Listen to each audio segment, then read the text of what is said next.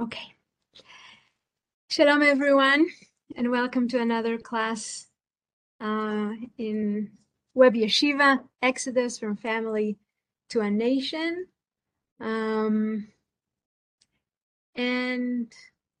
let me share sources. Okay. So we started reading at the end of Perek Aleph last time, and we started Perek Bet, chapter 2, with the birth of the child, who has a mother and a father that have no name, and a sister that have no name.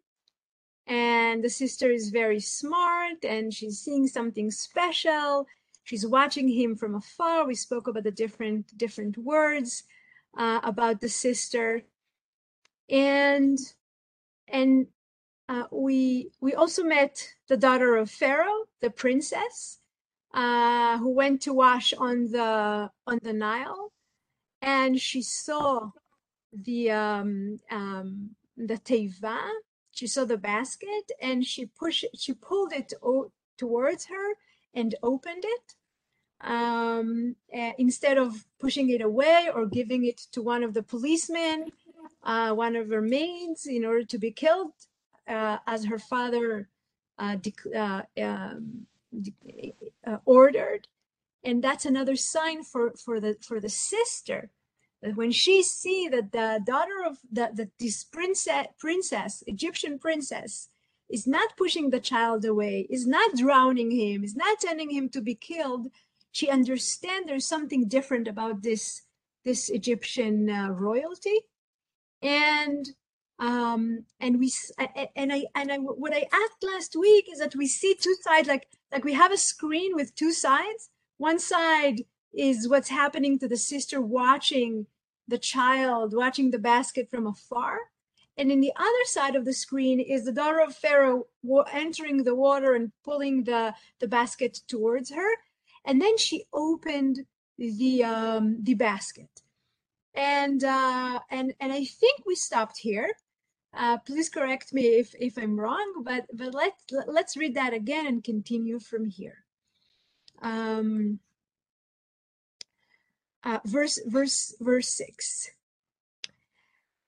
ותפתח ותראהו את הילד. When she opened the basket, the daughter of Pharaoh, she saw that it was a child, a boy crying, and she took pity on it and said, and I would like to stop here, because what the Torah is doing, because we didn't receive the Torah with sounds and with pictures. The way for the Torah to tell us what's important and how things roll to happen is for us to read each word separately, like we don't know the rest of the sentence. And this is the order of how things happen, or the importance of each and every word. Because when she opens the basket, she sees the child. She sees everything in the same time. But what the verse is doing by the Torah, using word by word, is like in a very suspense story. First she opened, and then she saw. What did she see? She saw a child. Okay, and we can breathe a little bit. She didn't see a Hebrew child, a Hebrew baby that has to be thrown away. She see a child. And then she see a boy crying. Okay, that's another good thing. She see a boy cry. She see a crying baby. In other words, that the motherly side of her, the humane side of her, is what's watching this baby. And then it even says "vatachmol alav" in the Hebrew, "vatachmol alav," which means she took pity on the boy. Now, this is a big surprise, because having a pity over a crying child, which is obviously Hebrew, we'll see it in a minute, and that's exactly the opposite from her father, the cruel king who sends babies to be killed because he has something understandable against this nation who is growing and growing and growing. And they bother him by who they are and how large they became, in few tens or hundreds of years. And he wants to get rid of them, or he wants them to feel that they're under his ruling and they're total slaves. And all of a sudden, his own child, his own daughter, having mercy, take mercy, have some compassion over the baby. Now, I'd like to open the picture, because I think that above the practical reason that this is why the child was saved, because the daughter of Pharaoh took pity on it, we need to see the bigger picture. And the bigger picture is that when we become from a family to a nation, we have to remember that even if we feel that God is with us, there are individuals in the other nations that also can behave in a humane way, in a moral way. In other words, our journey from becoming a nation is opening our eyes to see the individuals in the other nations that are also moral and also obey some godly way, that some guidelines, which is godly, which is moral, even though they were not directed to it. And why is that important for us, as a nation, when we become a nation? Because the point is not for everyone to become Jewish. And it's very important, because it's the difference between Judaism to Christianity and Islam, the other two Abrahamic religions. And I'll say it in the words of Rav Zaks, because I don't have better words than anything that he said. For me, like, his words are, the best way everyone can ever say anything. What Rav Zaks said is, we believe in a universal God and a particular religion. We got a mission. We got a task. Our Torah is for us. The role we need to play in the family of nations is what it is to be the nation of God that believes in God. And our intent is that everyone will, that everyone will believe in God, in the one God that created the world. We don't want everyone in the world to become Jewish and keep Torah and mitzvot. Because we believe in a universal God, that also the Christians believe in God, and the Muslims believe in God, and the other people that believe in God, and that's fine.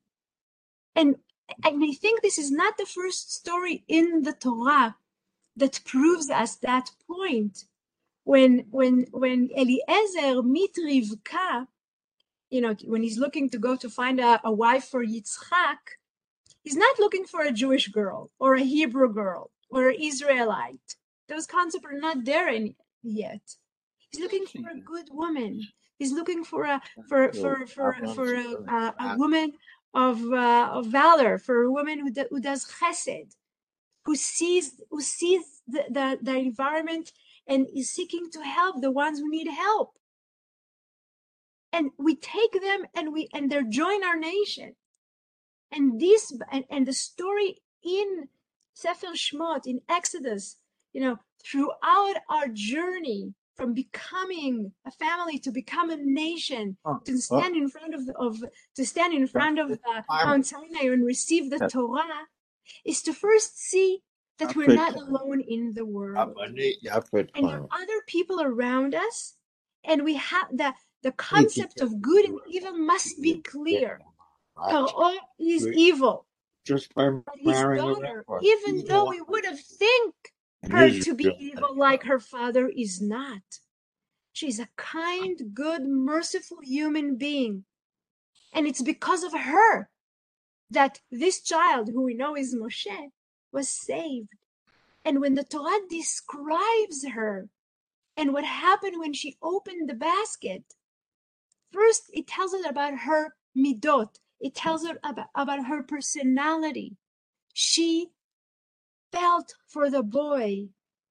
She took pity on the crying baby. True. And only at the end of the verse does she say, this must be a Hebrew child. Even though, as I said before, when she opened the basket, she saw everything in the same time.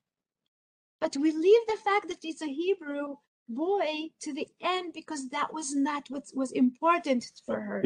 What was important for her is right now how to take care of the baby who is crying. And at the end is, the recognition that he's a Hebrew child. Now, how did she know he was Hebrew? Many ways to know that. His features, right? Because the Hebrews came from Shem and the Egyptians came from Ham, and the features of the face were totally different. Could be that what she saw was the clothes, the wrapping that he was in, because as a minority, as an ethnic minority, it's like a known thing in sociology that every ethnic minority keeps elements in their clothing, some stitches and weaving, etc. So she realized this is a slave. This is a child of slaves. This is not an Egyptian or any child that belongs even to a poor Egyptian family. Now, I said last week that we know from Egyptian stories that that's what poor people in Egypt did. When a child was born and they couldn't take care of the child, they would put them by the Nile, at the reed by the Nile, and the Egyptian women priests would go and collect those babies and bring them to the temples and raise them there. In other words, Yocheved is willing for her baby to be adopted or to be taken care in an Egyptian temple as long as he will live. And that's another thing which is very important. The strive for life, the fact that I'm willing for him to have maybe the different life I wanted for him, as long as he will live, including with the fact, with the knowledge that there's something different about this baby. The light that came with him, something was different. Maybe she couldn't tell exactly what, but he was different, and she hoped something will come out from that baby, connected with her, with his sister, that knew something is going to happen with him. We know the midrashim that say that she got a prophecy that this child will be the redeemer. But at that point, when we have the sister in one side and we have the daughter of Pharaoh in the other side, and there's no equality between those two. Well, at least not according to the ancient world, in the ancient empires, that if you're a royal family, you are like God, you're above the rest of the people, you have more rights to live, and the common people, definitely the slaves, are second-rate people. And what the Torah is doing, she's saying, well, no, we work according to different rules. What rules? The rules of Sefer Bereshit. Every human being is created by the image of God. Even the daughter of Pharaoh has an image of God in her, because every person does. But it depends what every person choose to do with the life they got. And when we have Miriam, we all know her name, right? So when we have Miriam standing in front of the daughter of Pharaoh, she's standing there by the right that God gave her, that her life are worthwhile, the same way that the daughter of Pharaoh's life are worthwhile.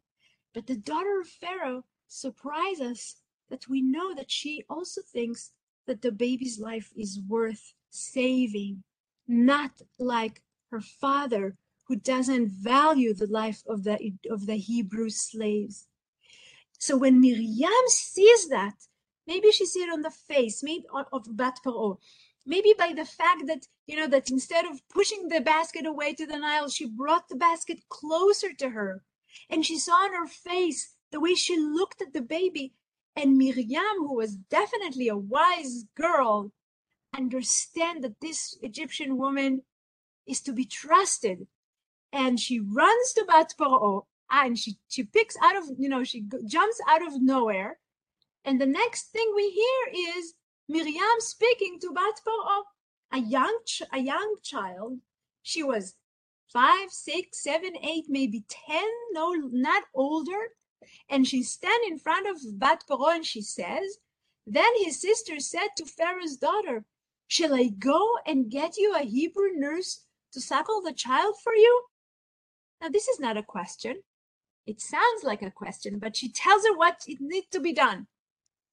And here, the daughter of Pharaoh again had the opportunity to say to this child who jumped out of nowhere with a lot of guts to stand in front of a princess and tell her, I can't, and Miriam by that is telling Bat Paro, I know you know he's Hebrew. And I know you know I'm Hebrew because I'm also look like Hebrew, and I'm also I dressed like a slave. And she turning to Bat Paro and she said, "You were between the lines, of course. You were merciful. You didn't kill that baby, and because you know he's such a young baby, 3 months old. You also know that he needs to nurse, and you also know that the best woman to nurse him is someone Hebrew. Now this can be connected to the maybe to an ancient notion that every child should nurse from his own people, but maybe also because I don't know if Miriam knew that, but we know that in the ancient world, one of the most horrible things that used to be is that poor women, not royal women, poor women were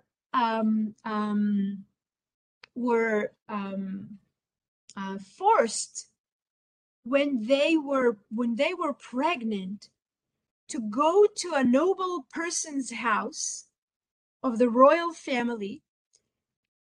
I'll start it again. If someone from the royal family was pregnant, to nurse was not something they did. They feared that nursing the babies is going to hurt them, is going to take away their strength. And what they did, they used to hire slaves and poor women who were also pregnant, and they used to live with them.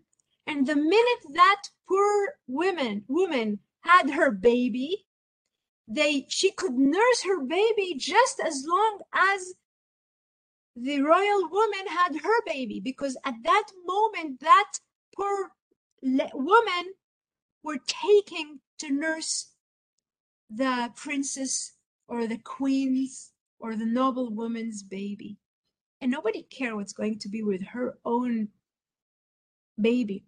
Usually what happened that the poor women got together and they all helped each other nursing their own babies. No daughter of Pharaoh is going to nurse the baby.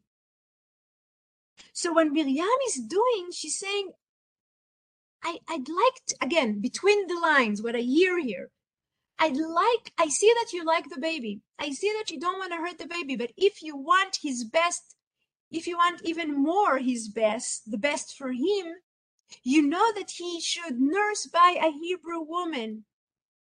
And again, the reply of Bat Paro could have been, no, thank you. I have my own nursers. I don't know how to say it. Women who nurse.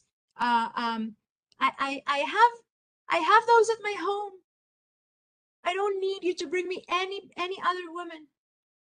But the daughter of Pharaoh is saying one word back to her, and Pharaoh's daughter answered, yes. Now, it's not really yes in the Hebrew. In the Hebrew is go, lechi. Now, I found that word amazing because the daughter of Pharaoh, in order for her to listen to that young girl, trust her that she will go bring a woman, a Hebrew woman, to nurse the baby she just found in the basket and not try to do any tricks. And there's something that is happening between, in the eye connection maybe between Miriam and the daughter of Pharaoh, that they both trust each other. I would even say that it's the first, it's the first women bonding that we find in Tanakh. Even Rachel and Leah, were not so together in their bond. And she trusts her. And she says, go. And Miriam goes. So the girl went and called the mother and the child's mother. Did Bat Paro knew Miriam is going to call the mother? Probably. But Miriam goes and she fetch her mother, who is the mother of the baby. And the daughter of Pharaoh is talking now to the mother, and she says, and Pharaoh's mother said to her, to the mother, take this child and nurse it for me, and I will pay your wages. Now, listen to this. It's really unbelievable. Not only the daughter of Pharaoh trusted Miriam to go and bring her something decent and something, some woman that she can trust. She understands that the best for this baby is to be nursed by a Hebrew woman, or maybe she realized it was his mother.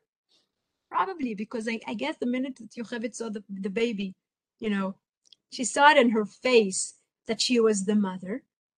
She trusts her to take the baby home, nurse him. Now, for how long did they nurse in the ancient world? 3 years, 5 years, sometimes 6 years, sometimes more, but let's say 5 years. Let's say between 3 to 5 years. You're going to take the baby back with you. You're going to nurse him, raise him. I'm going to pay you because I found him. I'm going to pay because you're doing me a job, doing me a favor, and I'm going to pay you. So the woman took the child and nursed it. And now we're all in suspense because what Yocheved could have done, now that the daughter of Pharaoh gave her Moshe, she could have just hid him from her and keep him amongst the Hebrews. But she can't really do that because maybe she was afraid the daughter of Pharaoh is going to come look for him. But there was trust. There was always trust there between the individuals. And that's another big step in becoming a nation that we as people should learn, right? There's the big picture with the big rulers and the kings and the presidents and prime ministers and holy people. And there's individual people that connect with each other with trust, with belief, knowing that they're doing together the best for themselves, for this baby for sure, and that the trust in people is immense. It's really important. When you grow up as slaves for tens of years or hundreds of years, you lose trust in people that are not like you, the people that belong to them, to the enemy. And you lose trust. Sometimes you even lose trust in yourself, in your ability to be human, to remember what it is to be a human being. I remember one, very, shivering paragraph that was written by Primo Levi, the Holocaust survivor who committed suicide at the end. He couldn't bear the pain. Primo Levi wrote many books. In one of his books, he's talking about one of the campaigners, one of the prisoners in the camp, found a very little piece of mirror, and he said, "We stood in line to look at ourselves. We haven't looked at ourselves for months." And that little, looking at ourselves in the mirror, reminding ourselves that we have a face, that we have an image of a human being, that gave us a lot of strength. But it's very easy to forget it when you're a prisoner, when you're a slave. And now what the Torah is telling us, before the big story, before Moshe is coming and saving the people, first of all, trust. You have to regain trust in the good of people. Again, you have to know exactly who's good and who's bad, who's evil and who is merciful. But if we don't have that trust, We can't become a nation because then we'll be a phobic nation, always fearing that something bad is going to happen. We won't be able to grow. And it's already there between the lines. And the suspense of what's going to happen now that the baby went back to his family is what, everyone knew is going to happen. Yocheved trusted the daughter of Pharaoh. The daughter of Pharaoh trusted Yocheved and Miriam. And when the child grew up, she brought him to Pharaoh's daughter, who made him her son, and she named him Moses. Now, let me stop here, and then we'll continue. Now, this is also let me for a minute read the Hebrew, okay? Vayigdal hayeled. Now, how old was he? I wrote here, this is the question that will accompany us today in our class. How old is Moshe? How old was the baby when he when his mother took him back to the daughter of Pharaoh? Was he 3? Was he 5? But 3 and 5 is old enough to remember something from your household. In other words, during those years that he was with his mother and father and sister and brother, they taught him who he was. They told him he was Hebrew. There's no other way, because afterwards, when he grows up and he goes to his brothers, we'll see it in a minute, how would you know they are his brothers? Only 2 answers. 1, his family taught him something about their nation, about not their nation, their origin, the Hebrews, the family. And he also I'll keep the other one in a minute, okay? But let's go back to here. So they took him back after, let's say, 3 or 5 years. And the daughter of Pharaoh, ותביאהו לבת פרעה, ויהי לה לבן, and he became her son. She adopted the baby. ותקרא שמו Moshe, and she calls him Moshe. Now, in any way that we're going to look at it, the one who gives Moshe his name is the daughter of Pharaoh. We don't know how his mother and father called him. Even though the Midrashim try to say they called him Tov, they called him this, but what's written in the Pshat is that the name of the baby is from the mother who adopted him, the daughter of Pharaoh, and she calls him Moshe. Now, in Hebrew, it says that she calls him Moshe, Vatomer ki min hamayim meshitiu, because they drew him out of the water. Now, in order for her to call him Moshe, because she knew the verb meshitihu in Hebrew, that means she knew Hebrew. And the fact that the daughter of Pharaoh knew Hebrew is a little bit far-fetched. Why would you ever learn Hebrew? Why would you know?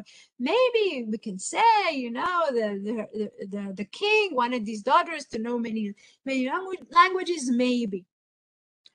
But because we know that Moshe from Egyptian for born of associated with Masha drew out. Now, let me just do this. What the translation here is trying to do is to say that Moshe, the name Moshe, is associated with Masha drew out in Hebrew. But this is the important one, born of. Because the word Moshe is actually an Egyptian word.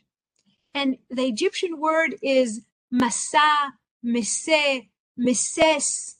If you know foreign languages, in Spanish it's Mosé, in Portuguese it's Moisés, in English it's Moses. Like where do these elements come from? It comes from the Egyptian way of saying the son of, born of, the child of. I'll give you an example that maybe it'll make it easier to understand. We all know of the king Ramses. Ramses was a famous, pharaoh. Ramses, there were generic names. The word Ramses is from two different words. The word Ra, And the word Meses, the king Ramses called himself the son, Meses, of the god Ra. Ra was the name of an Egyptian god. So Meses is the child the born was born of. So in other words, what the daughter of Pharaoh is really saying in the Hebrew, in the Torah, is she called Moshe Moshe because Minamayim Meshitu, because I dream from the water, and therefore he is mine. He is my child because I dream out of the water, and I call him the son, or my son, or the child. And it just works beautifully with the Hebrew. But this is just to show us how godly the Torah is. And the fact that we keep calling Moshe with the name that Bat Paro called him. We don't call him with the name that his mother and father gave him. We don't call him by the name that God maybe gave him. She drew him out of the water. She saved his life. She is entitled of calling him whatever she wants. And we all accept that, including God keeps calling him Moshe. Now, of course, there's something very symbolic here. Because as she drew Moshe out of the water, Moshe, in the name of God, is going to draw the people of Israel out of Egypt through the sea to freedom. So he is doing the same thing to the people of Israel. And I would like you to keep that in mind, because from that point and on, we're going to see that everything that is happening to Moshe as an individual is a sign for what's going to happen to the people of Israel as a nation. In other words, it's somehow in this journey of the hero, Moshe has to go through his own exodus before he will be able to lead the people of Israel in the same exodus that he went through. And it's about to start. But remember that in his name, he has the ability of drawing out the people from Mitzrayim because of what? And the sign is what the daughter of Pharaoh, the generous act that she did to him, and he grew up with her in her palace. So how old is Moshe when he came to live with Bat Paro? Again, let's say 3, let's say 5, but from that point on, he's living as an Egyptian prince. He lives in the palace. However, I strongly feel, and I think that the verses are supporting it, that she continues to show us how unusual she was. Because she knew he was Hebrew, and because she understood that identity is something crucial, she never asked him to forget where he came from. And she never asked him to divorce his past and his Hebrew identity. How do we know that? Because the next verse is saying, Bayamim hahem vayigdal Moshe. Sometime after that, when Moses had grown up. How much grown up? How old is Moses? Again, how old is Moshe? How much? How many years passed between the time she took him from Yocheved after she finished nursing him and adopted him till the time he grew up? Listen to the Hebrew. Vayigdal hayeled, and she brought him to the daughter of Pharaoh. Vayigdal Moshe. He's much older now. Obviously, he's much older. How old? Was he 16? Was he 12? Was he 20? And how old was he? And it says, Vayahi bayamim hahem vayigdal Moshe. Sometime after that, when Moshe had grown up, he went out to his kinsfolks. Okay, it's better in the Hebrew. Vayetzel echav. He went to his brothers. How does he know they're his brothers? Because she told him. Because she was such a, it's anachronistic to say, but she was such a humane person. She was such a kind, she was deep. She understood she cannot, if she'll disconnect him from his family, from his past, it's not going to do good to him. It's not good for him. And he was her child, officially, not by blood, but officially. And she raised him in the palace, in her palace, but he always knew he's Hebrew. And when he grew up and he went out to see his brothers and he witnessed their labor. Okay. It's vayar besivlotam. Here we have two vayar, two words, two verbs. And he saw, he witnessed, and he saw. Now, this is also very significant. And again, remember what I said before. We'll see it throughout the story.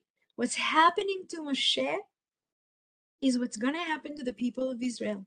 What he's learning in his own little exodus, which is not so little, it's very drastic, but in his exodus is also something they will have to learn. What is he learning here? He grows up and he goes out. There's something we have to learn by going out.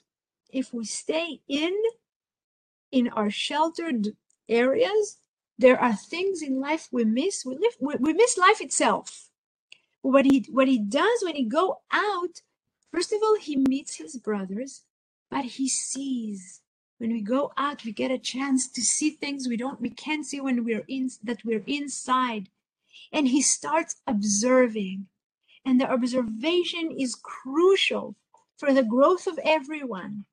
To look around us and to see what can we learn from everything, what things we want to adapt for our life, what things we don't want to adapt for our life. But we live, I hear both the words vayar and vayar. You see, there are two in Hebrew, the two words vayar, vayar. The English says witnessed and saw.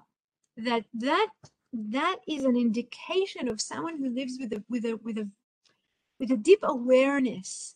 We have to be aware of what's happening around us. And only when we are aware of what's happening around us can we then notice things that has to be fixed. Because what he sees here is he witnessed their labor. Okay. In other words, it's the first time that it's not only theoretical that he knows he's part of the Hebrews and he's in the palace and they are slaves. It's maybe the first time that he witnesses their labor and he sees the difference between him and them. He's one of them, but he's very different. He looks like an Egyptian prince. He doesn't look like a slave. He's not down there where they are, but he sees and he notices and he takes notes and he's aware of a new situation. And then while he was witnessing their labor, he also saw something else. What he saw was ish mitzri, vayar ish mitzri, vayi makeh ish ivri me'echav. And he went out to his king's folk and witnessed their labors. And he saw an Egyptian beating a Hebrew, one of his kinsmen. He saw an Egyptian hitting a Hebrew. Now, only by seeing that an Egyptian is hitting a Hebrew, and because the Torah is telling us, it means that something is happening with Moshe. And he knows that he needs to act. In other words, what we gain from looking, with open, wide eyes in reality is, first of all, witnessing other people that suffers more than us. But inside, we're witness, and not all the time we can do something about it. We can list all the all the malevolence and the horrific things that are happening in the world, but we know that we can't do much about most of the things. But then he's seeing his pin in a more in a telescopic look. He see in a microscopic look. Sorry, he sees one incident, and that incident is injustice. Something there is wrong. There's a strong Egyptian policeman who is hitting one of his brothers, who is a slave, who is in a weak point anyway, and it wasn't right. And Moshe jumps to do, to do justice. And what the Torah tells us is, the next minute, he turned this way and that. Ken Vayifen ko v'cho, he turned this way and that, and seeing no one is about, he struck down the Egyptian and hid him in the sand. Now, this is a big thing, because it has to be, since he killed the Egyptian, Vayachat HaMitzri vayitmaneu b'chol, and he hid him in the sand.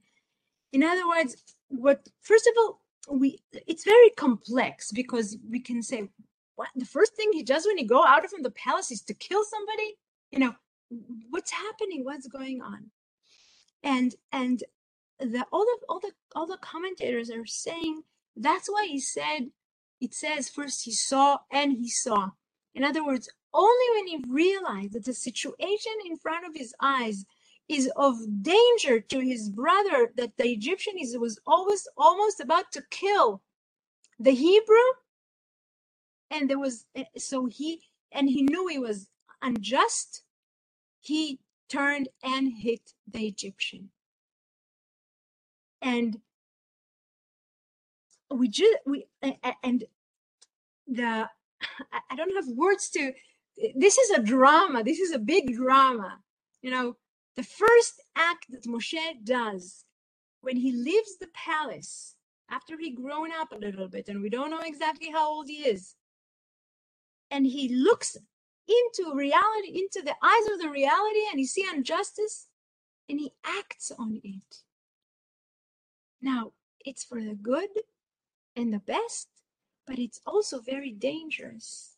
In other words, there's something about Moshe that inside of him, he knows that justice must be done between people, and just because you're the Egyptian and he's the slave doesn't mean that you can beat him to death. And he looked here and that, this way and that way, to see that no one's seeing. In other words, he understands that what he's about to do, his fellow Egyptians are not going to like it, and he turns this way and this way, and then he hits the Egyptian person, and he puts him in the sand. And I'd like us to remember that, because what Moshe will have to learn is, and that's what God is going to teach him. And again, it's the same process that the people of Israel must learn. Moshe and now I'm talking only about the pshat, only about the verses, only about what Torah is telling us, not about the level of the parshanut and the level of the midrash and the explanations. I'm just listening to the words now of the Torah. And what I hear in the words of the Torah is that at that level where the people of Israel were slaves in Egypt, and there was a chance for one of them, I would even say, to take revenge on Egyptians and to have some justice. That's what Moshe did. But when we will receive the Torah, God will tell us to do such a thing is bad, as long as you're not in danger. In other words, if someone is coming to kill you, you can kill the people you can kill the other person in order to protect you. But this person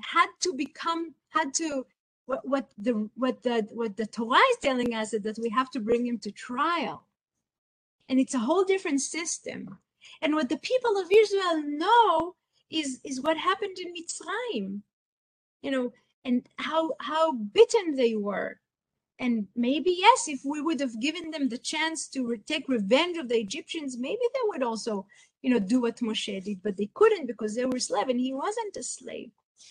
In other words, we also hear here what the free person can do and the slave cannot do. But when the free person can do things, he also has to take responsibility for what he did.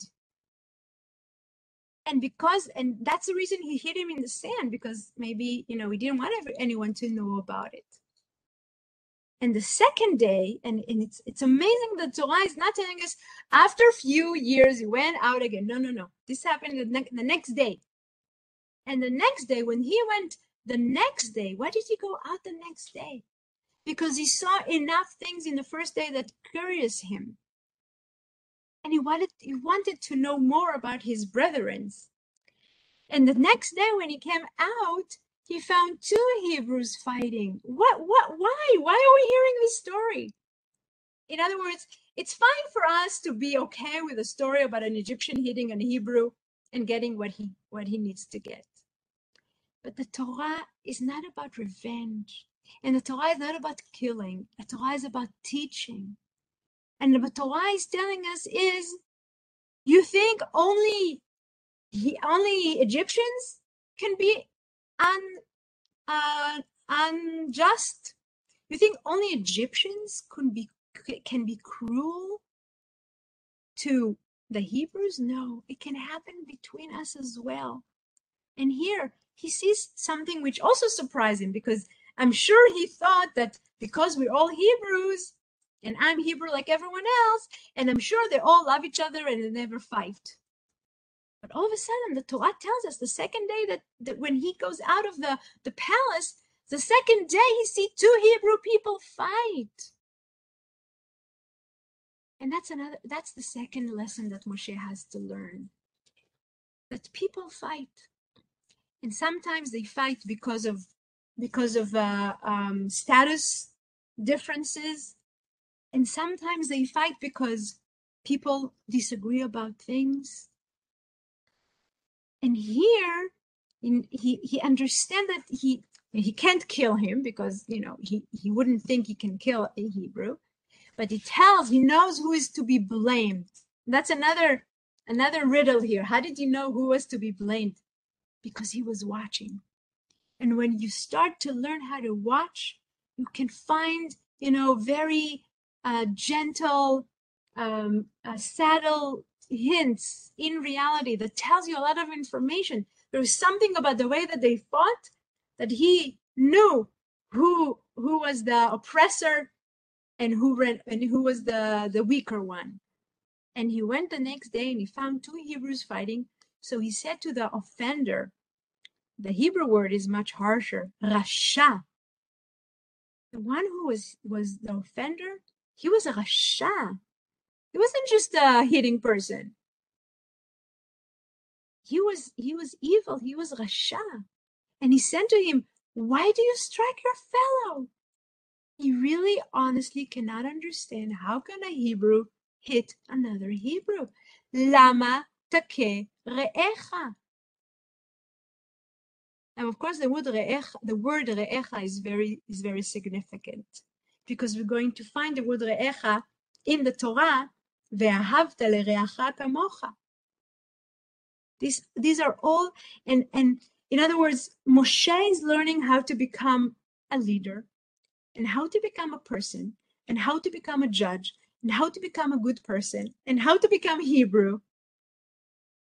There's a lot of things to learn. How to love your fellow men, how to make a difference between Rasha and Tzaddik, between good and evil. There's a lot of things to learn, a lot of things that we had to learn as a nation. And this person he's fighting back. Moshe is telling him, Lama take re'echa? And that person is telling him, and he retorted, Misamcha, who made you chief and ruler over us? Let me just re-say that. The Hebrew person who was the Rasha, looks towards Moshe and he's telling him, where did you come from? You think you're one of us? You who lived in the palace all these years? Why do you think you have any authority over me? Who do you think you are? That's what he's telling him. But then he adds, do you mean to kill me as you killed the Egyptian? He knows. How did he know? He knows. And Moshe was frightened and thought, then the matter is known. Now again, why would Moshe be afraid? He's the son of Bat Paro. Why would he be afraid of a threat by a Hebrew slave? It means that maybe He already made his decision not to stay in the palace, but somehow to join his brothers and family. But when that person is telling him, I'm going to tell that you killed the Egyptian,